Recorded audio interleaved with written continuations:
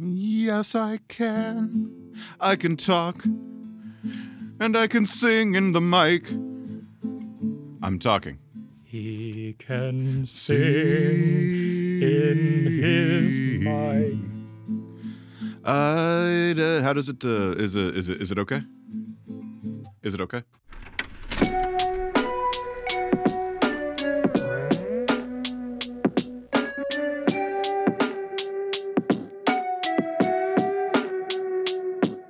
Hey everyone, welcome to Lore Club, the show where friends from all over the internet come together to bring lore from our favorite games, fandoms, and more to life. It is a pleasure being here. I'm here as well this time. I started laughing impulsively because I've never done that intro correctly off the top of my head, and I think I just did. Woo! Well, maybe, and then I interrupted you when you were about to go into something different. Hey, It's okay. you were following the sort of flow of the show. You were going Yes. in the right direction. It is a bonus episode, so it's all free form anyway. This is true. The freest form. Yeah, so we don't really have much of an agenda for this episode. I did want to talk a little bit about A Dance in Fire, just sort of like, talk about our feelings about it sort of off the top of our head. That was a lot of fun. I haven't had that much fun doing random Foley from any past memories.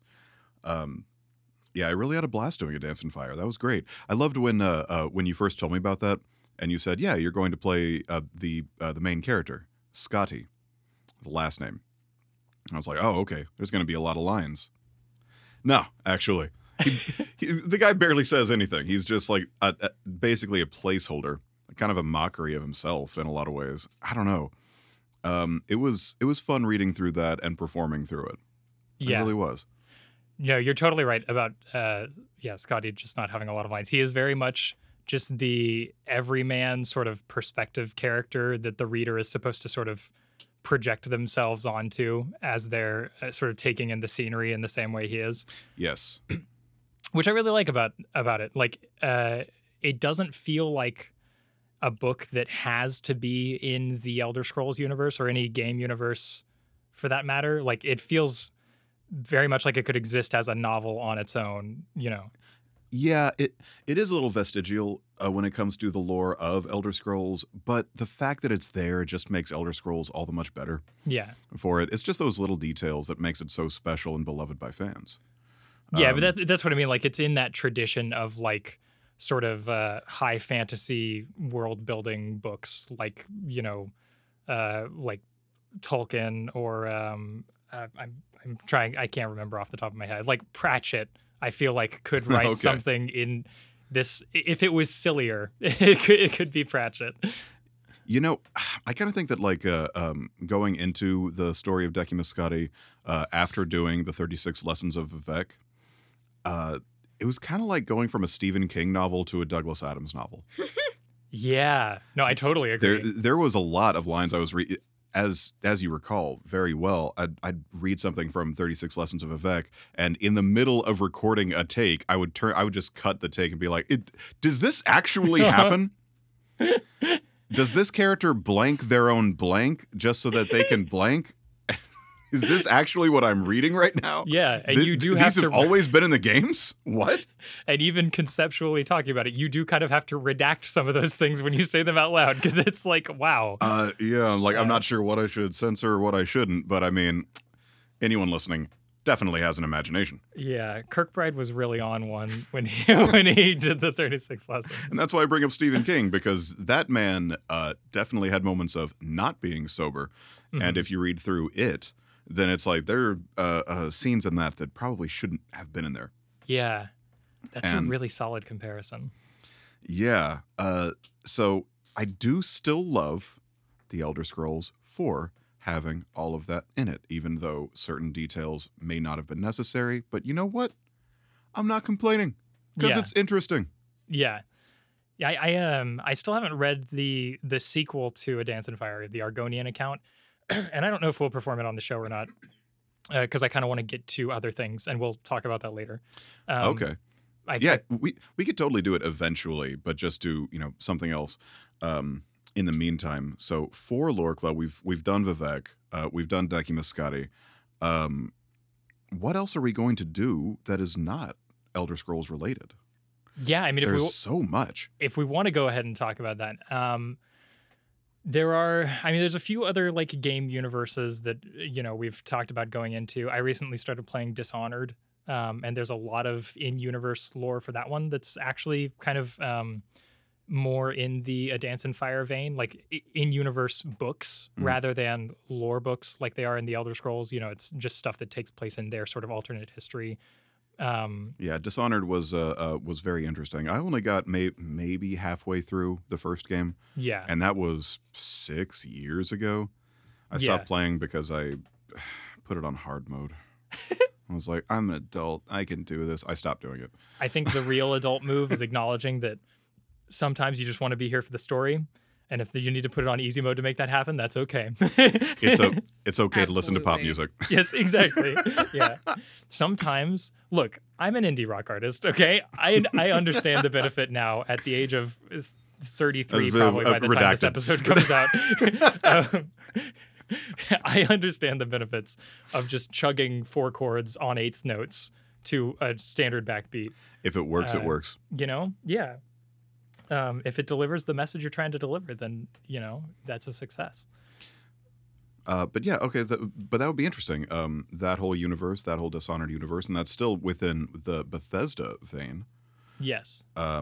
I forget if they were developers or publishers or whatever kind of technicality there. Yeah, I think they published that one. I don't think they were directly involved in the development. Okay. Because that was the reason I started playing is because it's on Game Pass. Which, by the way, if you don't have Game Pass, you should get Game Pass. Like, they're not paying us to say this, but holy shit, that is worth the money. It's genuinely good, and it has Danganronpa on it. Yeah, well, and the reason I bring it up is like the reason. Fuck you. We'll stream Danganronpa eventually. You fully clipped. Yeah, we'll stream Danganronpa eventually. But anyways, the reason I brought it up in the first place is because Dishonored was part of Bethesda's game library, and that is all on Game Pass now. Cool. Like, everything except for the games they're still actively selling, like Skyrim and stuff like that, is available for just streaming on Game Pass. Hey everyone, Joe from the future here, just stepping in to correct what we're about to say. Dishonored was not made by Obsidian. It was made by Arcane Studios, which is wild that I would get them wrong, because Arcane not only has a studio in France where they're originally based, but also in Austin, which is like right up the street from me. So yeah, not produced by Obsidian. It was produced by Arcane, same people who did Arx Fatalis and Dark Messiah of Might and Magic, Prey, all that stuff. So back to the episode. Yeah. Wasn't it Team Obsidian that did Dishonored? Yes, I think you're right. Okay, I think that's Obsidian. Their Bethesda connection, because that's the team that did some of the New Fallout Vegas. stuff. Yeah. Oh, wow. Yeah. Okay. Yeah, that's the team that did Fallout 3 and Fallout New Vegas. I believe it's the same team. Yeah, and then Bethesda Games, not game. It's Bethesda Softworks is the publishing house. Bethesda Game Studios is the developer. Yes. Yeah. So Bethesda Softworks published Dishonored and Dishonored 2. Only a little confusing. It's like right. It's like remembering that Sierra was involved in the publishing of the original Half-Life.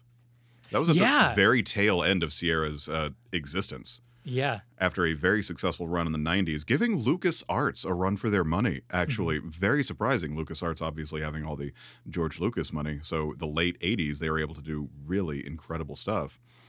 Sierra didn't have that, but man, they really pulled it off and proved themselves to be on the same level of legendary. Yeah. In that style of gaming.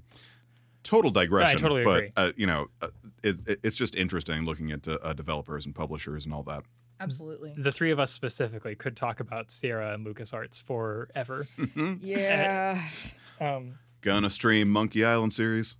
Can't wait. Yes, yeah, we're gonna stream Monkey Island too. Yeah, I'm back to streaming. That's why we keep talking about streaming. Yeah. Back on that streaming game. Did we? I'm just realizing we didn't introduce ourselves at the top of the episode, and I feel like I'm gonna leave it like that and just not let anybody know who we are until this point in the episode. What if we do it right now, but then like scream our names and then like edit those screamed names into the beginning so that everyone's confused until this point? I hate I hate that idea. Or not. So Okay, this whatever. This is this is show that you're listening to right now, and my pronouns are he, they. This is Alex, he, him. I'm not going to scream, I guess. Okay, fine. Thank you. I deeply appreciate Maybe that. it's 9 o'clock at night right now, and we don't want to wake up the neighbors. Yeah. I will also not scream, and in fact, I'll get really close to the mic, and I'll do a little whisper. My name is Charlie. I use he him pronouns. Oh my god. Yeah, I'm here as well. That's incredible. I'm so glad we're doing an ASMR episode. It's really good. I think we've been needing to do this for a long time. My car is full of bags of blue Takis. I'm going to eat every single one. Why the blue ones? Because I've been watching too much Nikocado Avocado. That's the kind that Are you okay? Why is that what you? I'm not nearly as bad as he is, That's true. but pretty bad. Okay, so anyways, speaking of things that we're going to do next. So like I said, there are plenty of game universes we could go into next. I've been talking for a long time about like season 2 of the show, and I'm doing air quotes right now. Yeah. Season 2 of the show being doggy sneeze. Season 2 of the show being fan fiction. And there's a lot of complexity that comes with that. Like obviously, it's fun to sort of have that like amateur writing level to work with, but I also don't want to be seen as like poking fun at people for doing that sort of thing. There's a lot of talent in a fan fiction community. One of our last bonus episodes, for however long ago it was, we covered the SCP Foundation for Yes. like a Halloween bonus. And that's a perfect example of fan fiction writers being really talented writers. So yeah it's like, sure, you say poking fun. Yeah, sure. And then Mario does Redacted with Sonic. Yeah, sure. Yeah. You could go that route, and that is fun and funny. Bless you. That's okay. But also, there's plenty of wonderful talent out there, and plenty of, lore to choose from. Yeah. Not canon, but still, similar to this, bonus. And it that sort of leans into, you're such a dumbass. That's There's sort a of dog like, in the room. Pardon us. Yeah. It's okay. We will not apologize for I will loving edit dogs. this to some extent. There you go. Good boy. If it helps, he doesn't shed. This is true. Yeah, there's so much cat hair in my bed now. Yeah. Yeah. Yeah, in case the stream hasn't been updated, or no, not stream. This is gonna go on a podcast. Yes. In case anybody that's listening hasn't been updated or knows about the cat that lives in our house, we also have a dog now, and they are not friends yet, but Yeah. we're working on it. They're learning. It's like a Disney movie. It really is. We're bridging divides. Yeah. Charles, when you said that, I couldn't help but think that it sounded like the name of a short story and its subsequent sequel. Yeah. The short story, The cat, that lives in our house. And the sequel is the same title, but there's parenthetical. Also, There's we a have a dog dog now. Yeah. Oh my God, those would be great children's books. Or like terrible, like creepypasta YouTube animatics. Yeah. I Oddly prefer the enough, could former, like in a also- Roald Dahl kind of sense. Yeah. Could also be like a Wes Anderson film. Yes. Oh, God. Yeah, absolutely. That's another one I kind of roll my eyes at. Yeah. A ludicrously talented filmmaker who does the same movie over and over again. Yeah. Yeah. He's got a new one coming out. Yeah. About, like the West, right? It's out west. It's a new an atomic Grand bomb. Budapest hotel. Anyways, to get back to where we were, I don't know how much of Yeah. that last section I'll leave in, but to get back to where we were, this is a roundabout way of saying one of the greatest works of fan fiction ever, I think, that's referenced constantly across. 50 Shades. Yes, yeah, 50 Shades of Grey. So we're gonna do a 50 Shades of Grey audiobook. Cannot wait. The King doing in My Yellow. Immortal. Oh. I would don't give it like I would love to do My Immortal. Like seriously, I would love to. The only thing is recently Strange Aeons did a full reading of it. Yeah, that's true. And like I feel like we're too close off the heels of it was that. pretty perfect as well. I really wouldn't want to. Yeah, I haven't watched it, but I imagine like if it's her doing it, it's probably going to be good. Considering the Strange Aeons has been covering My Immortal Yeah. for so long. And it is directly her audience too. yeah. Yeah, I would love to try and get her on Lore Club at some point. That'd be so cool. That's another one of those people that like they just have a nice voice that I would love to work with. Absolutely. Lovely. Yeah. I have a long list of like YouTubers and streamers and people that I would just love to be like, hey, will you voice a character in this? I can't pay you anything, but will you do it, please? Pretty please. Pretty please. Right. No, that's good. That's good. That's what's really cool about the community is just people talking to each other. And when it comes to people who write their own fan fiction, you're going into legal gray areas.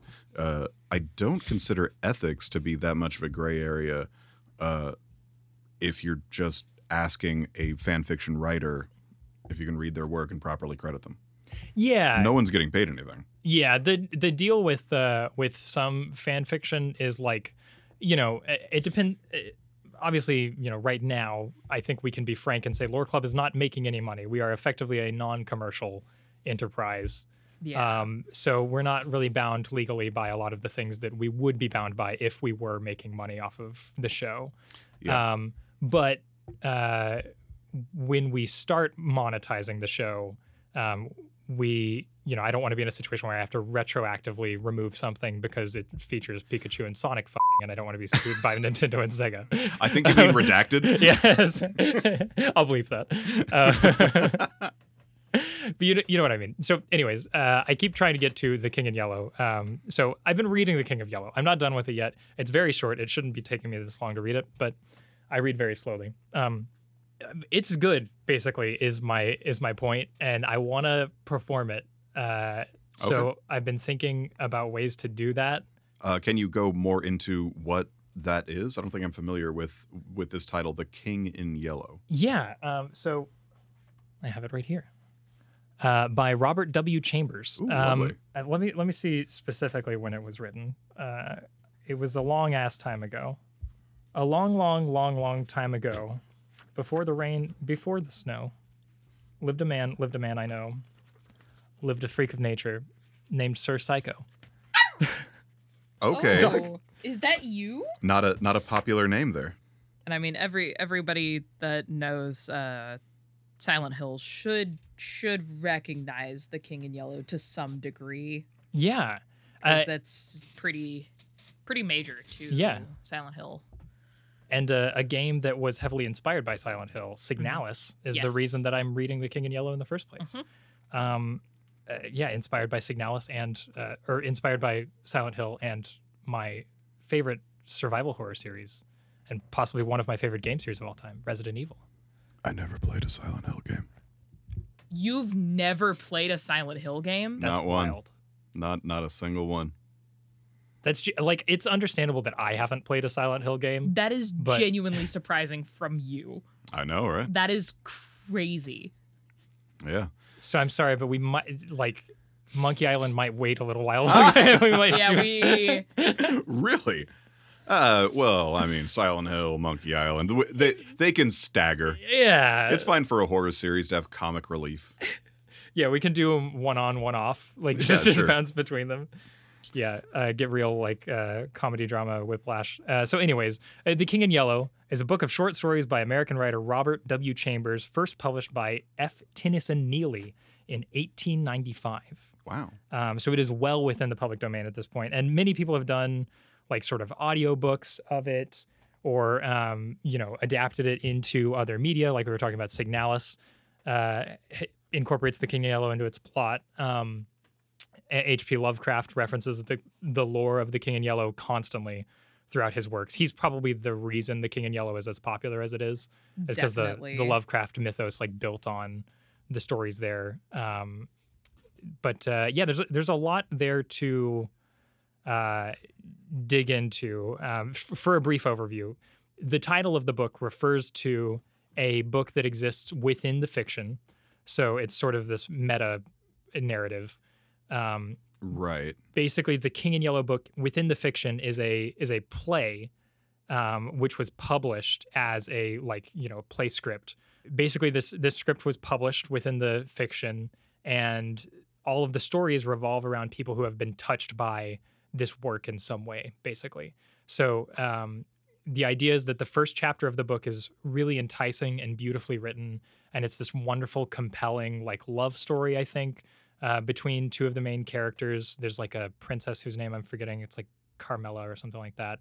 And there's a King Hastur of this island, Carcosa, or is the planet Carcosa? I can't remember.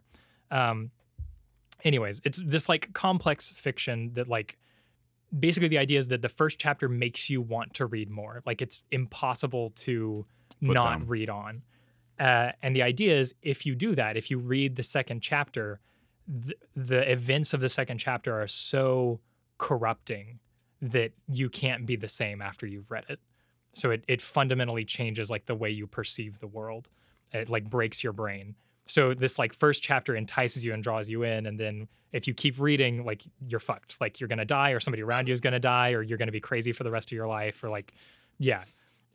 That's kick ass. Right? I love that. So basically, The King in Yellow in our world is this collection of short stories written by Chambers that all revolve around this fictional King in Yellow play. So it's like kind of perfectly formatted to what we do.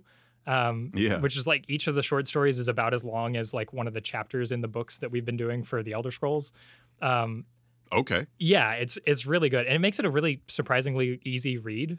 You know, it like feels very modern in terms of its like pace.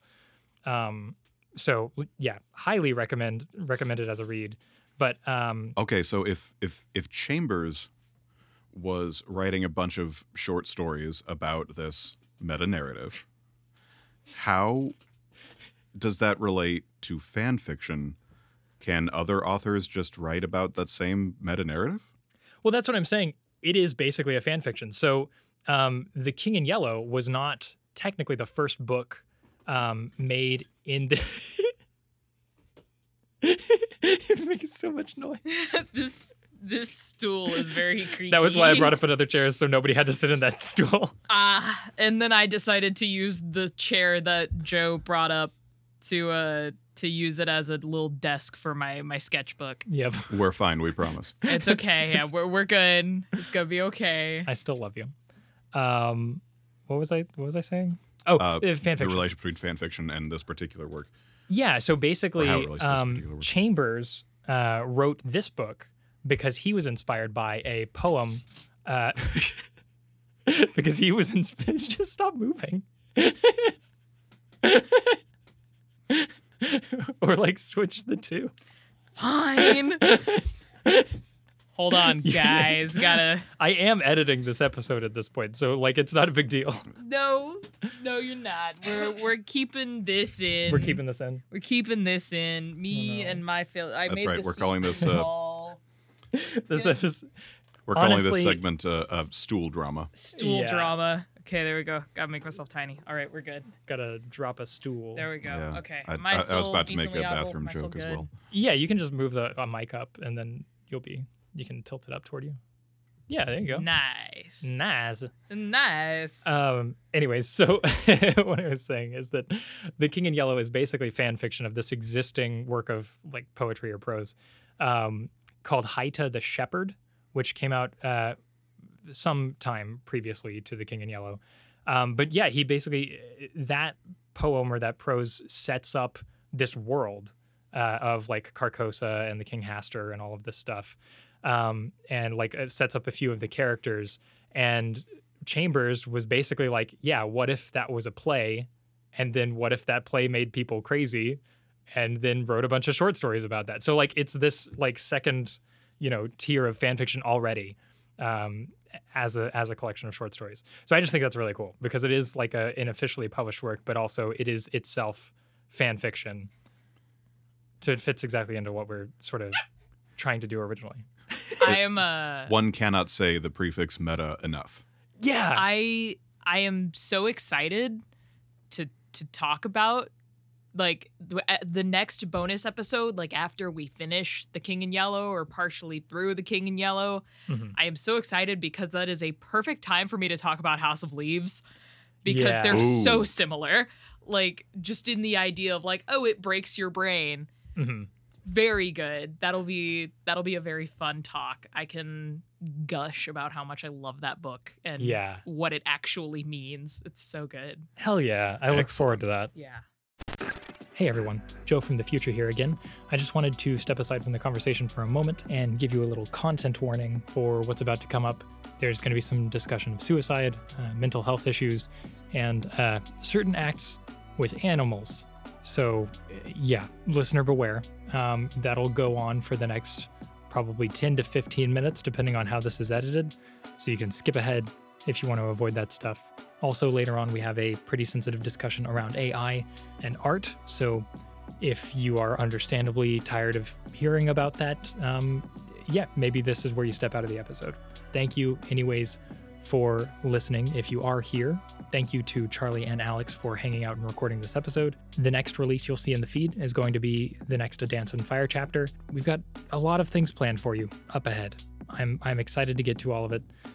Thank you again for listening. I'm just going to go ahead and let you know that the show notes, you can find those at thefanet.com/loreclub. That's thefanet.com/loreclub. And the best way to support the show is by sharing it. So if you do that, go ahead and tag us on social media at lore_club, pretty much anywhere. Thanks again. Now back to the episode.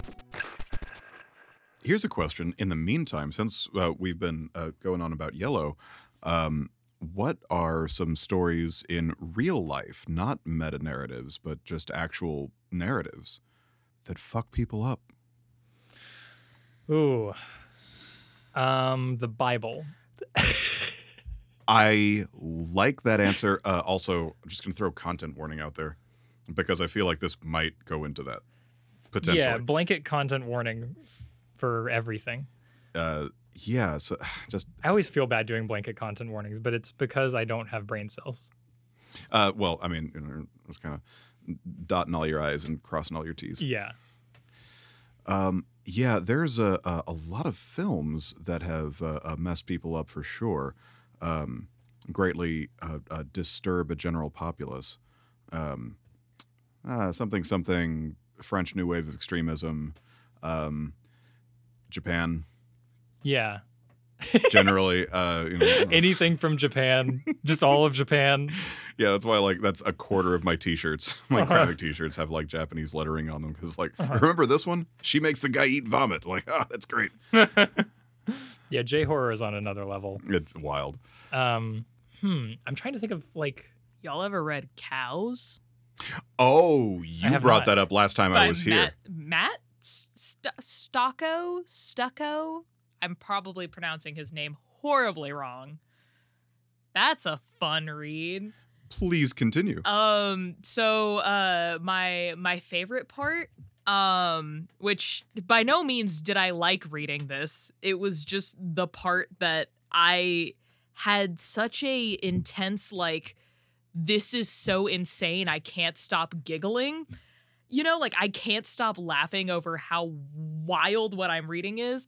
And it was I forget which chapter it's in, but one of the characters, the whole premise is basically, from what I remember, right, that this guy is still living with his very rural family who runs a cow farm. And a lot of gross stuff happens, And there's one part where do they fuck the cows?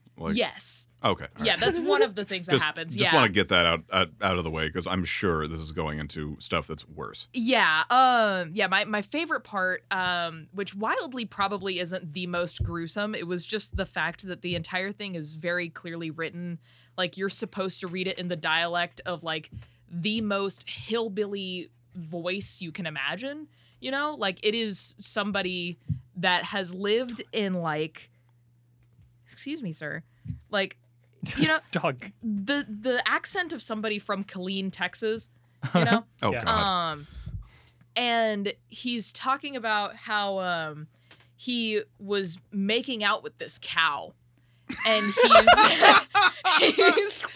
he's describing the taste and the feeling of the teeth and him pressing his tongue in and feeling the cow reciprocate. It's super gross. And then he talks about how all of a sudden the cow bites down on his lips Yeah, and actually, rips I would think. that part of his face off. Yeah, I would think that's immediately where that would go. It's an animal, dude. Yeah, Yeah. exactly. Yeah, it's god awful. And like, obviously, I'm not going to describe it in that much detail here, but like reading it, it is Redacted, nasty. redacted, Yeah, redacted. it is gross. Like, I want to read you. That's amazing. I love that. It's like I don't, but yeah, I do. no, didn't love And it, also- but it's a wild read. Like, it's one of those. I want to like, interject occasionally with reviews from Goodreads for this book. Okay. This is a 1-star review from Thomas. Okay, I Thomas. hate me mum, he thought, as he shitted and farted and peed and cummed. Yeah, pretty much. That's. There are some mommy issues in the book. It's. What even was that review? Yeah, there is Okay. there is one part where the mom is like force feeding her son in order to make him have in her description in order to make his cum big and strong. Yeah. It's pretty terrible. It's sounds- pretty rough. It's Okay, we have another I'm 1-star sure he was eating a lot of fruits. right. Yeah. Yes. Yeah. taking zinc. I have another 1-star review from Scarlett. This is a longer Oh. one. This Okay, review was Scarlett. in 2011, so roughly 13 years after the book was published. Okay. I find it completely shocking that so many people have given this book 4 and 5-star ratings. Certainly the most disturbing aspect. I've never read something so ridiculous, so poorly written, so completely embarrassing in terms of extreme literature. If sophomoric gross out fairy tales are your thing, then go for it. Honestly, it could have been written by a group of 13-year-old boys with a wardrobe full of black trench coats indulging in a creative writing circle jerk. The gore/horror/perversions in this novel are formulaic and completely predictable. The literary equivalent of 2 Girls, 1 Cup.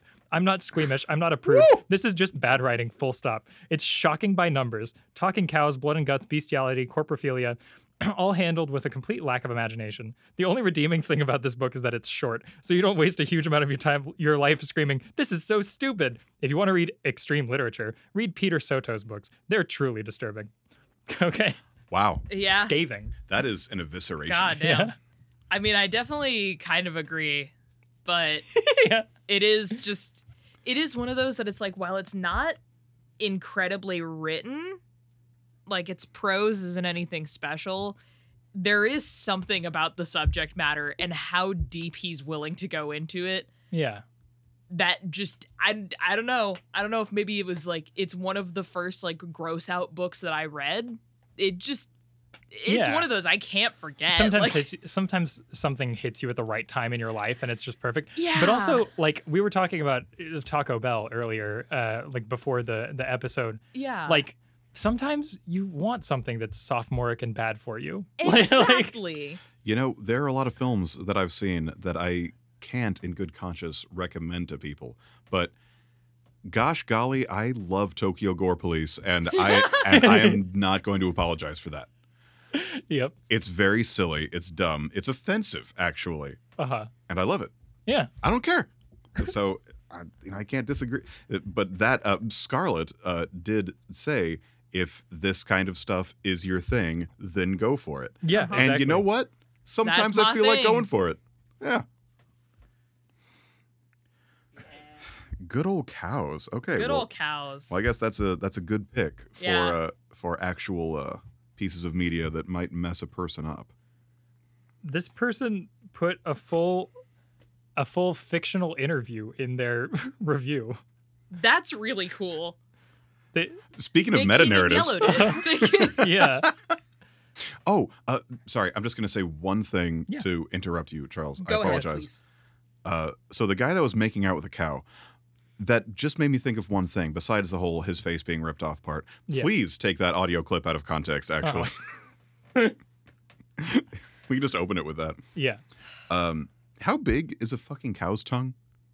It's I didn't pretty think big. the sentence was going to end there. Like, I'm making out with a cow. It's like, that's twice your head, actually. Like, Yeah.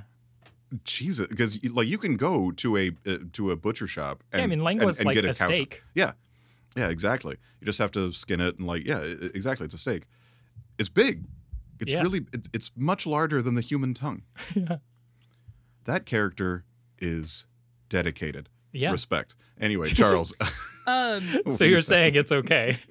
so No. even even more so on a emotionally affecting level. No Longer Human by Osamu Dazai. Okay. Okay. The synopsis here, portraying himself as a failure, the protagonist of Osamu Dazai's No Longer Human narrates a seemingly normal life even while he feels himself incapable of understanding human beings. Oba Yozo's attempts to reconcile himself to the world around him begin in early childhood, continue through high school where he becomes a clown to mask his alienation, and eventually lead to a failed suicide attempt as an adult. Without sentimentality, he records the casual cruelties of life and its fleeting moments of human connection and tenderness. It's a god-awful Wow. read. Like, it is genuinely powerful. Yeah. Jesus. The worst part, big spoilers here, is that it's an autobiography. It's semi-autobiographical. God, Jesus. And it acts as the author's suicide note. Fuck. He killed Jesus. himself Wow. after posting it. Or Really? after publishing it. Oh Yeah. my God. Wow. Yeah. Yeah. Okay, yeah, that's god-awful. holy shit. It is genuinely like Damn. that is one of those things that I read. It took me like a whole month to get through reading it because I had to take so many breaks because of the subject matter.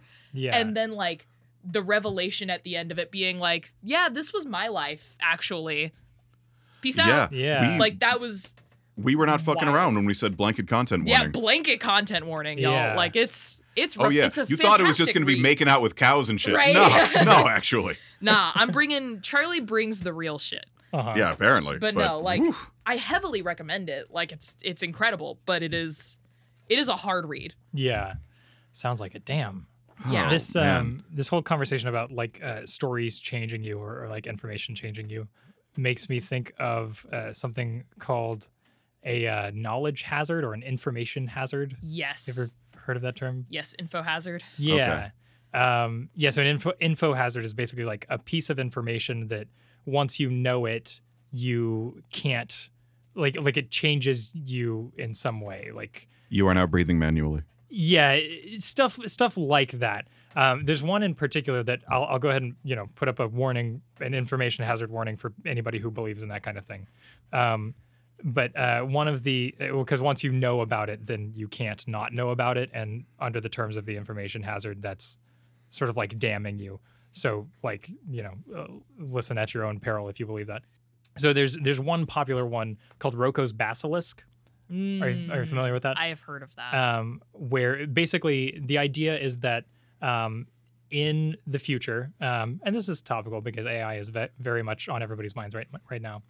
The idea is that at some point in our lifetimes or our children's lifetimes or our children's children's lifetimes, we will reach the singularity with AI, and AI will surpass human levels of intelligence.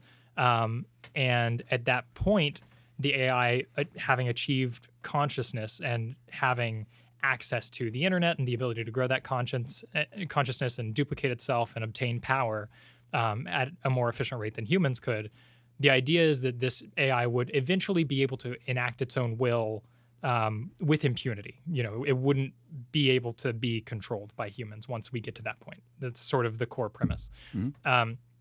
And the idea is that if this is the case and an AI is sufficiently amoral as we would expect it to be, it's kind of a bleak Yeah. outlook, but Not immoral, but amoral. exactly. Yeah. The idea would be that maybe this AI, as a way of retroactively incentivizing people to get to the point of its existence, to like accelerate science so that it can exist, it would retroactively incentivize people by suggesting that once it exists and is sufficiently capable, it would murder anybody who didn't actively try to pursue the creation of that AI. So it would eradicate them. And then the idea is that if it was extreme enough, maybe it would murder the descendants of people who in the past didn't contribute to that AI later existing. Because the AI doesn't care whether humans exist or not. It's just the threat of you or your children or your children's children being murdered is your sort of incentive to make the AI exist, to do whatever you can in your lifetime to bring it forth. And the idea is that if you don't do that, once you know about Roko's Basilisk, you have nothing you can theoretically say to that AI to say, hey, I didn't know that this was going to happen. You can't kill me because like I'm innocent. Once you know about Rocco's Basilisk, you can't truly be innocent because you can't say I didn't know you were going to exist. So that's the idea. It's an information hazard in that it's like damning you or your children or your children's children if this AI ever actually exists. That is amazing.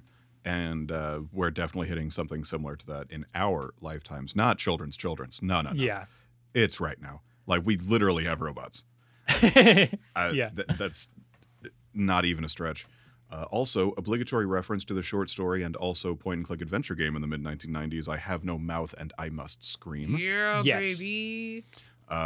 Very disturbing stuff that I think takes that already kind of extreme information hazard and takes it to a further fictional extreme. Yeah. Where all humans have been eradicated except for 5, I believe is the concept of the story, and they're just Yes. being tortured eternally. I something think like that. so. Yeah. As punishment for creating it, Yeah.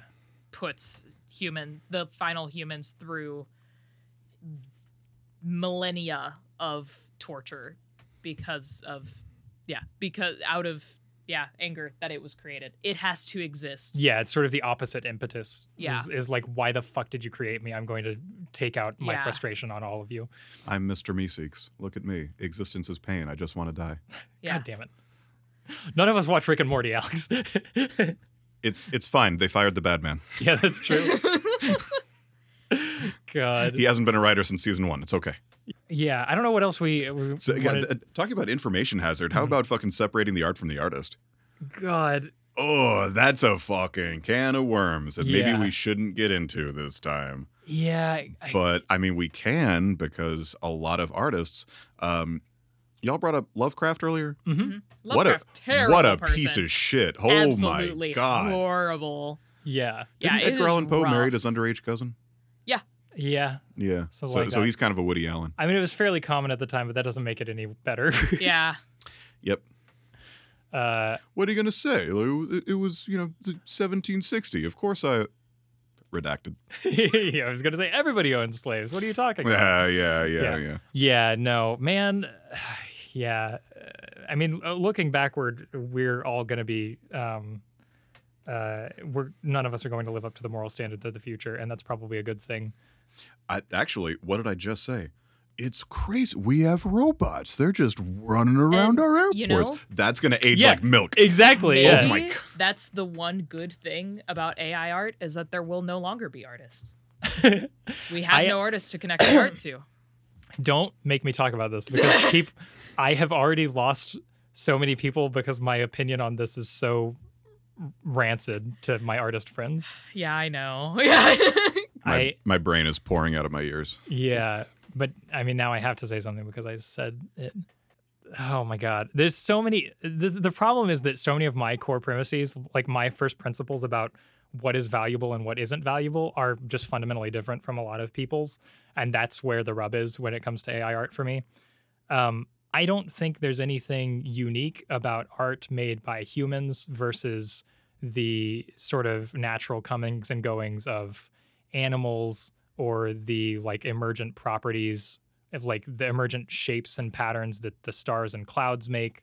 There's nothing, I think, fundamentally different about the natural, organic or inorganic expression of anything in the universe, like separate from humans.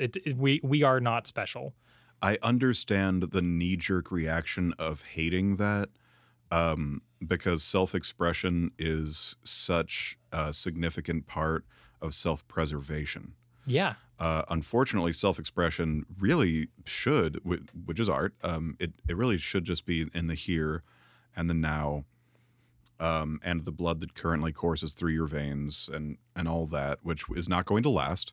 And that's fine. That's what makes the moment, this moment, every moment, so beautiful.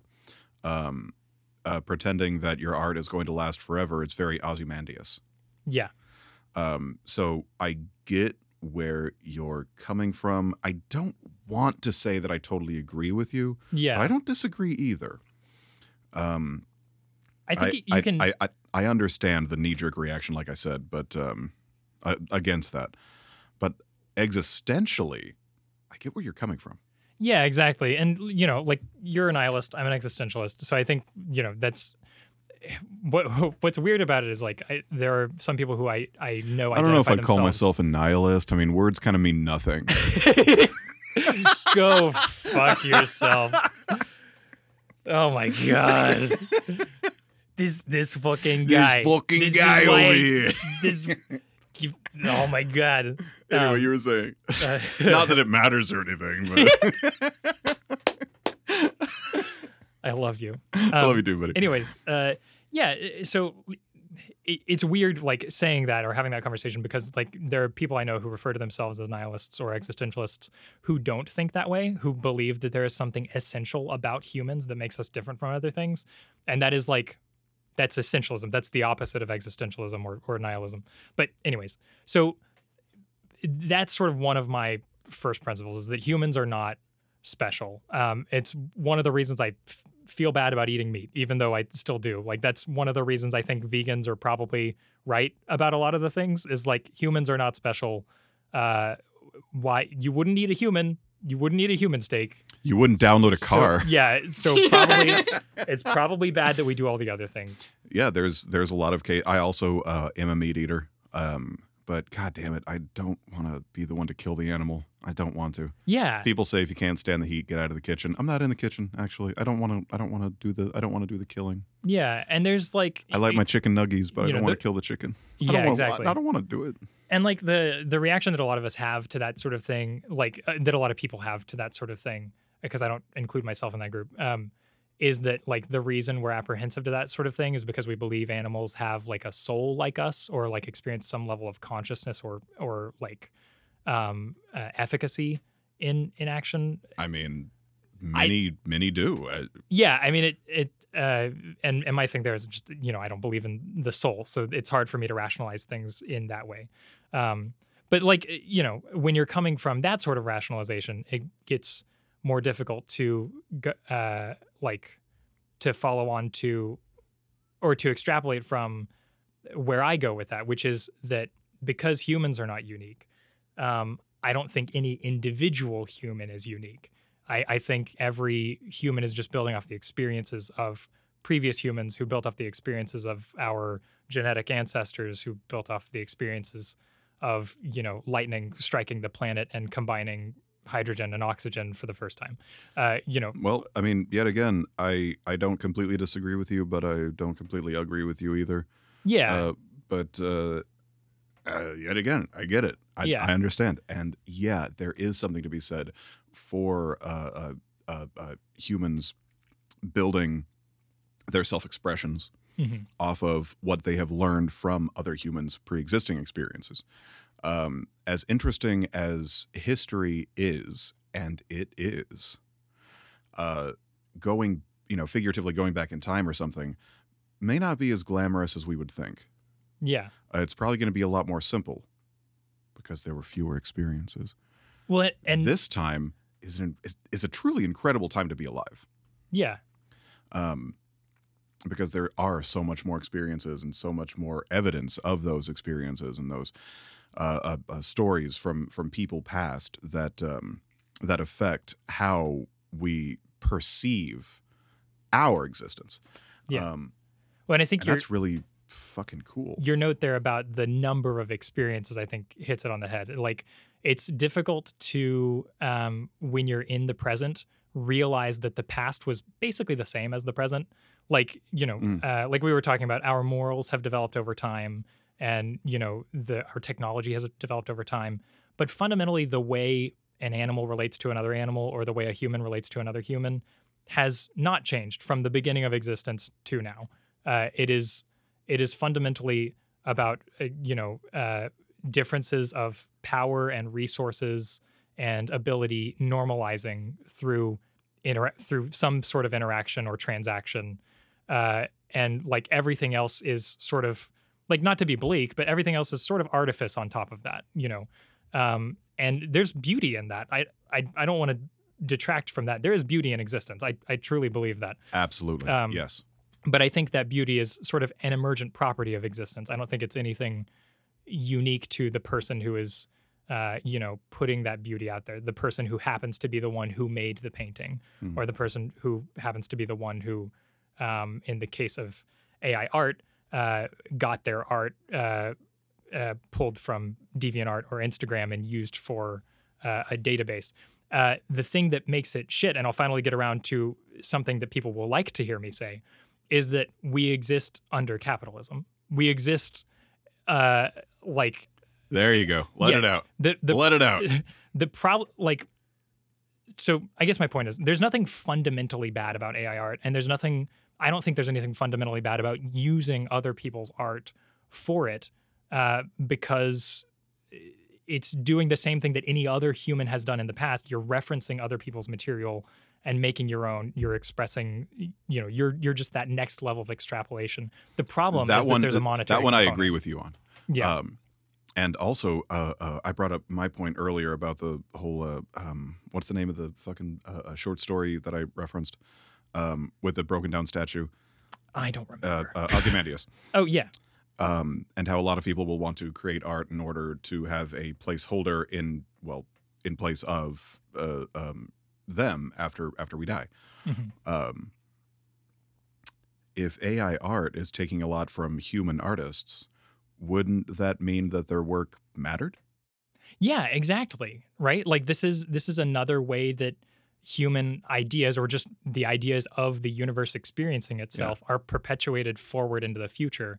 It's just another layer of extrapolation. It's another interpolation on some concept that existence found interesting enough to perpetuate itself. Mm-hmm. It's like the original meaning of the word meme.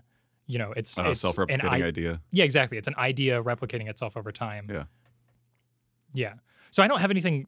I really think a lot of my issues with how people have been approaching the conversation around AI is that people really demonize it and treat it like it's this inherently bad thing. There was that whole no AI art campaign where people were replacing all the art on their accounts with the fucking AI with the O with the cross through it image. I mean, I never saw that, but shit, man, you can just make your own art. You can just do that. Exactly. That's what we've always done. You can just ignore it if you want. I mean, you can't ignore it fully, but you don't have to actively pay it attention. Yeah. Well, and unfortunately, no AI art. And unfortunately, that is also not entirely true. You kind of do have to pay it some attention, because for a lot of these people, it is their livelihood. And that's what I'm getting to. While there's nothing inherently wrong with AI art, we do exist under a system that has inequity.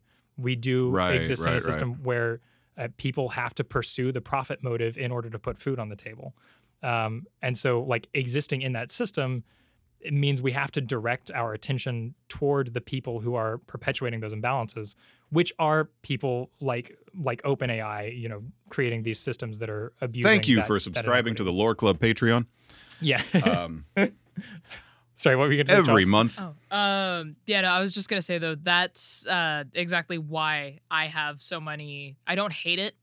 I hate that there are people, because it's I've heard people say oh, it's just whenever digital art became a thing. And I disagree with that, because to a degree, even though there were kind of bumpers you can use with digital art that you don't have with traditional art, there's still a lot of effort that goes into it, and a lot of learning and building a skill. And I feel bad for the artists, digital or traditional, that have spent their lives growing this skill, only for a tech bro to put some words into OpenAI and say that he's an artist. But that was the same argument that traditional artists were using against digital art. I know. Is that it requires more effort. It requires all this. Well, see, that's the thing though, is what talent does it, what skill are you building typing in words into a machine? Yeah. Because the I people think that built the AI, I think that that's talent. Exactly. Being able to code, being able to build a machine like that, phenomenal work. It's the people that are leeching off of that and actively being oh, look at this thing that I created. when all they did was type in words that went to a database that's based off of somebody else's coding work, Yeah. and No, I totally agree. Yeah. Like anytime you have a system of democratization, you're going to have leeches. yeah.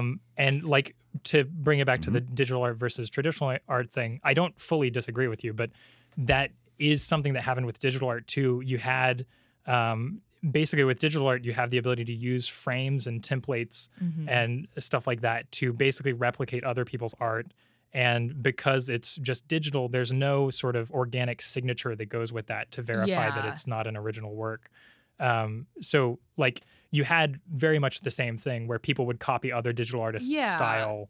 Yeah. Especially like on DeviantArt, that was a big problem. See, and I feel like I completely understand that, but you also at least have like the ability, like it is a choice you make at that point of whether or not you're going to steal from another artist or use templates, use bases. Like Yeah. that is a choice that you're making. You have the choice to grow your own skill and do all of the work and put in the effort and make your own art. Yeah. Like obviously everything's referenced, there's no original works anymore, Yeah. but like you have the choice to either, steal from other people or put in the effort and make your own. With digital art, I don't see where like the put in the effort, like people aren't Yeah. making their own AI art programs, like there's, that's where I feel that there's a difference and where I kind of get a little Yeah. rah. No, I agree with you there. Like there is a difference between generative networks and iterative networks. Like what we call generative adversarial networks now or GAN algorithms are like they're actually iterative. They're not actually generating Yeah. new material. Which I completely agree with you. Like there's a difference there. I do think that what you mentioned is something that a lot of people are not taking into account in the conversation, which is that the development of these programs does actually take a lot of Yeah. work and education. And like that aspect of it does get missed from the conversation because it's not like AI is going to dumb down society completely. Yeah, and I like- don't think anybody that like created these programs or anything like woke up and was like, I'm gonna be evil and make something that's gonna steal and I'm gonna make all the people mad and I love NFTs, Yeah. Like I don't think that they like decided. Yeah, no, it's like like they have a passion, they've spent their life learning to work on that stuff. Mhm. And like they did a cool thing. Like it's amazing to see how far technology has come. Yeah. And like AI art does have its place. Like I've seen a lot of like artists use it to like get reference ideas to be Exactly. like, It's oh hey, great let me as a type in this tool. random stuff and see what I get. Because like there are things that, we get in our heads and we can't come up with original things because it's all based off of stuff we've seen before. And so, if you type in some words and this thing comes up with something that is theoretically, completely random or, based off of, what you've typed, like you can get a lot of cool ideas from that you may have not thought of and then turn it into your own work. Yeah. Which again, though, comes back to the thing where it's like all of that stuff is pulled from images that a bunch of artists have already created. Yeah. Which at And that nothing's point original anymore. doesn't make it super different from spending an hour on Instagram or DeviantArt, Exactly. or Behance, browsing these things. It's just you saved that hour. Now it's only a minute. Exactly. Something that's really cool about AI art is AI novels. You know what that means? New Harry Potter books with no royalties being given to a fucking transphobe. Huh? Yeah? That does fuck, actually. That's True, pretty great. but I mean that has And also the that same kind of circles back to fan fiction. that has the same inherent problem though, right? Yeah.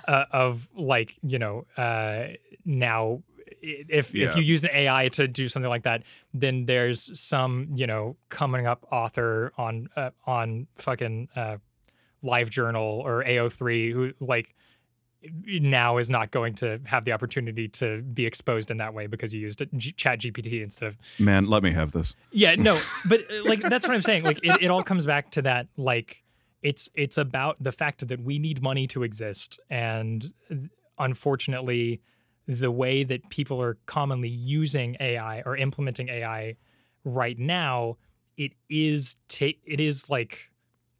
disrupting that economic side of things in a way that is really unhelpful for a lot of people. So I understand like where all that anger comes from. Of course. I hope that in our well-placed anger over the economic aspect of it, we're not discarding the technological aspect of it, which already has had a lot of beneficial, like democratizing effects.